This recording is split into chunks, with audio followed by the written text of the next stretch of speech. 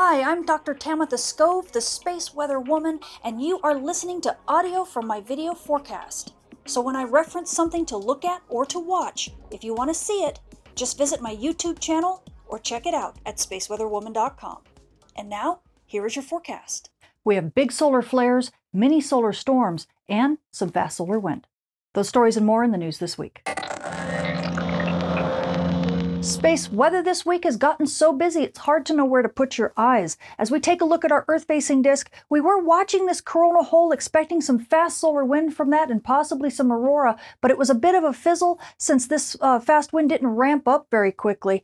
Meanwhile, we are looking at this filament here. We've watched it erupt. That was a non-Earth directed solar storm eruption. Now we've been watching this little filament, and on the 6th, it erupts in like a poof. Wait for it. You'll see it right here. Whoosh. Do you see that?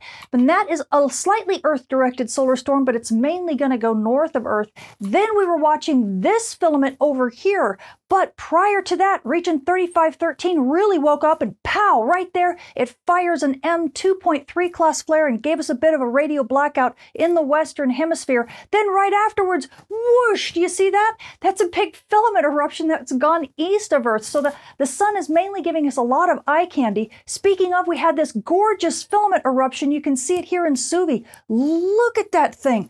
Gosh, that's beautiful. But once again, not Earth-directed. So meanwhile, we've just kind of had a lot of filaments all over the disk, but not a lot of action Earth-wise.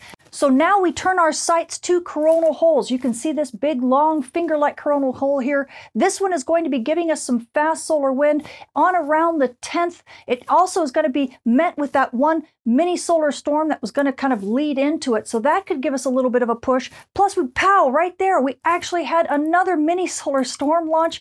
So that one is going to be on the heels of this fast solar wind, and that could give us a little bit of an enhancement as well. On top of that, as you see this coronal hole here over in the east limb of the sun, there's also this filament underneath it. This filament erupts, and it actually looks like it's going to elongate this coronal hole, so that causes that to grow a little bit, which may mean even more fast solar wind for us in about a week or so. So there's a lot of stuff going on. On top of that, we had region 3511 wake up, and on the 8th, you can see it right here. Bam! Right there, it fires an M5.5 class flare. This is a big radio blackout. It doesn't last very long, mainly in the Asian Pacific. But since then, it's actually fired off another couple small M-class flares, so we're definitely watching this region for more activity. It's going to keep the risk for radio blackouts high, and also the chances for solar storms high, along with region 3513. And now switching to our M-flare and dayside radio blackout threat meter, you can see the X-ray flux has been sitting around the seafloor over this past week until about the 5th, when region 3513 began to rotate into Earth view. We started rising in X-ray flux as well as solar flux and popping those M-class flares at the R1 level radio blackout. And this has been kind of ongoing until about the 8th, when region 3511 woke up, and bam, you can see that big M5.5 class flare. That solar flare was only a short-lived one, and it looks like we're going to continue to have these little short pops. So don't expect long-duration radio blackouts, but definitely ones at the R2 level are possible over the next few days before this region begins to rotate to the sun's far side, and then things may calm down just a little bit, but the big radio blackouts are not going to be leaving anytime soon because we have some new regions that are going to rotate into Earth view over the next few days. Switching to our solar storm conditions, we were pretty quiet until, bam, we got hit by that big solar storm on the 1st. You can see it actually bumped us up to G3 levels for a little while. In fact, it gave us some decent storming over the course of a day and gave us some gorgeous aurora over many parts of the world. But then, since then, things kind of quieted down, and we were expecting to get hit by some decent fast solar wind and bump us back up to storm levels. But look at this. All we ended up getting was just a little bit of unsettled to maybe active conditions, and that kind of lasted for a few days, and then things just kind of settled down and got even more quiet. And now we're really sitting at unsettled to quiet conditions. These conditions will likely last until about the 10th, when we get hit by that next bit of fast solar wind from that other coronal hole that's going to be rotating in through the Earth's strike zone, and it's going to be sandwiched by those mini solar storms, one ahead of it and one after it. So that could bump us up possibly to active conditions, maybe even storm levels at high latitudes. So aurora photographers, if you're at high latitudes, you definitely could get some more aurora. Aurora photographers at mid latitudes, well, you might need to sit this one out. And during this recent G3 level solar storm that we had back in early December, there were so many aurora photos pouring in, I couldn't keep up with it all. It is very clear that our aurora reporting community has grown by leaps and bounds, and with the camera sensitivities, along with photography skills that are just unparalleled, some of these aurora views have been absolutely mesmerizing. Now, I can't share all of them with you today, but I'll share just some to give you an idea of how many places and how many people saw aurora all over the world, like this gorgeous shot from Norway. An aurora was seen in Scotland. It was also seen in Norfolk in the UK. And it was seen as far south as Mongolia. It was also seen in China and clear down to Japan. And as we travel across to the Western Hemisphere, there were a lot of places that had heavy clouds and a full moon that kind of got in the way, but aurora still managed to poke through that and compete with all of that brightness. And here's a beautiful example in Quebec. An aurora was seen in Manitoba and in Saskatchewan. Amazing colors in Saskatchewan.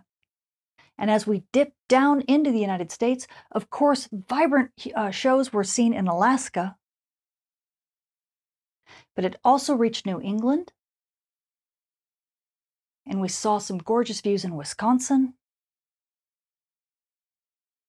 We also saw aurora reach as far south as Nebraska. And it reached as clear far south as Texas. And as we dipped down under, with the beginning of the solar storm, had an explosive display, and all those people down under got the best of it. In fact, there were gorgeous views in New Zealand. It was seen in many places in New Zealand. And it was seen as far north as Perth, Australia. So what else does our sun have in store for us this week? Well, we can no longer use stereo A imagery in order to view the far side of the sun, because it's looking at the front side of the sun just like we are. So we have to simulate the far side of the sun using HMI and AIA imagery. And as we take a look at the disk on the simulated far side, you can see we have that big cluster of regions that's transiting the far side right now, especially regions 3492 and 3495. They gave us lots of big solar flares. In fact, they may be launching solar storms on the sun's far side. You can see that big halo that we saw from a big solar storm launch that was far-sighted. That may actually be due to that cluster of regions.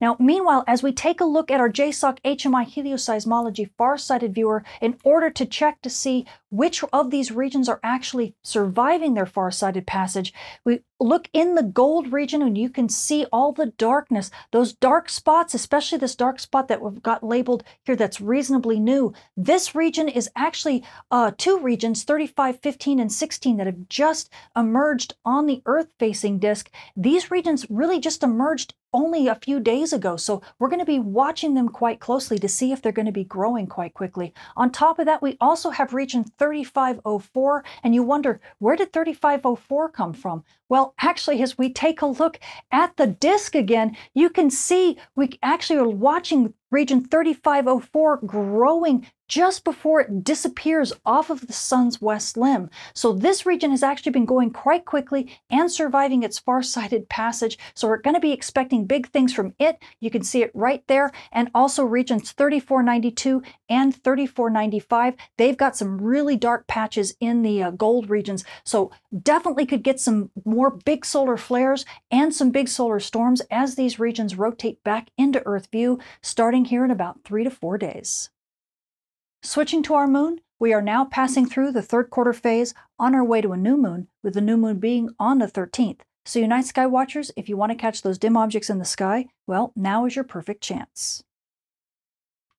And now switching to our solar storm conditions and aurora possibilities over the coming week, we are anticipating the fast solar wind from that coronal hole that's rotating in through the Earth strike zone, and we are expecting that it's going to have a mini solar storm ahead and behind that fast solar wind. So at high latitudes, NOAA is expecting active to minor storm conditions with up to about a 10% chance of a major storm. So aurora photographers, if you're at high latitudes, you definitely could get a bit of a chase here over the 10th through possibly even the 13th before things begin to settle down, and that is good news for you. Now, at mid-latitudes, however, things aren't quite as rosy. We are expecting only unsettled conditions despite the fact that we still have this same kind of thing going on. But here at mid-latitudes, we only have about a 10% chance of a minor storm, and that's going to peak right around the 11th. We might get a little bit of chance for activity over the days prior and after, but only if you're a dedicated aurora photographer should you bother to chase. Now, switching to our solar flare and dayside radio blackout outlook over the coming week, we are sitting in the mid-130s right now for solar flux, and this does mean radio propagation on Earth's dayside remains in the good range. The big issue, of course, is that we've got moderate noise on the bands right now, and that is because of regions 3515 and 3511. NOAA is keeping us at about a 40% chance of M-class flares. This is at the R1 to R2 level radio blackout, and about a 10% chance of X-class flares, or maybe a 5 to 10% chance of X-class flares at an R3 level radio blackout. And these levels will probably continue throughout this week, possibly into next week, because we do have those new regions rotating into Earth view, and they are also going to be big flare players, it looks like. So amateur radio operators and emergency responders, expect that radio blackouts at the R1 to R2 level will remain on the menu, likely not long duration radio blackouts, but enough to kind of be a bit messy for you when you're trying to get some good communications. Now, switching to our radiation storm and polar aviation outlook over the coming week, everything continues to be in the green. We are at the D1 normal range for you aviators, and this is at flight level 360, which is also the S0 quiet range for the rest of us. And we do have a slight risk for radiation storms. This is about a 5 to 10% level for an S1 to S2 radiation storm, and that's mainly because of region 3511 that is rotating to the sun's west limb right now. Likely the chances for radiation storms won't really increase all that much. We're keeping an eye on it, but if you're frequent flyers and you're high-risk passengers, and this includes air crew, and you're flying at high latitudes and high altitudes, be sure to check those ICAO advisories often because things could change, but for right now, you're all in the clear. So the space weather this week is getting very, very active. We have a ton of things on the sun that's providing a lot of eye candy and a lot of little mini solar storms that are going to the east of the Earth or the west of Earth or even the north of Earth. Sadly, we're not getting any strong Earth-directed solar storms, but we are getting a bit of fast solar wind. So aurora photographers, if you're at high latitudes, you definitely could get a chase starting right around the 10th into the 11th, possibly even into the 13th before things totally quiet down, and then you'll have to wait for maybe another week or so and get another chance. Now, amateur radio operators and emergency responders, well, we've got a couple big active regions in Earth view that we're paying close attention to, and R2 level radio blackouts are on the menu, but likely they're going to be short bursts and not long duration, which definitely helps with radio communications. So just hang in there as these regions continue rotating across the disk. And now you GPS users, well, we don't have any huge solar storms, so that makes GPS reception a little bit better, and these big radio blackouts do seem to be short duration, so as long as you stay away from the dawn and dusk terminators, your GPS reception should be pretty good. I'm Tamitha Scove. Thank you for listening.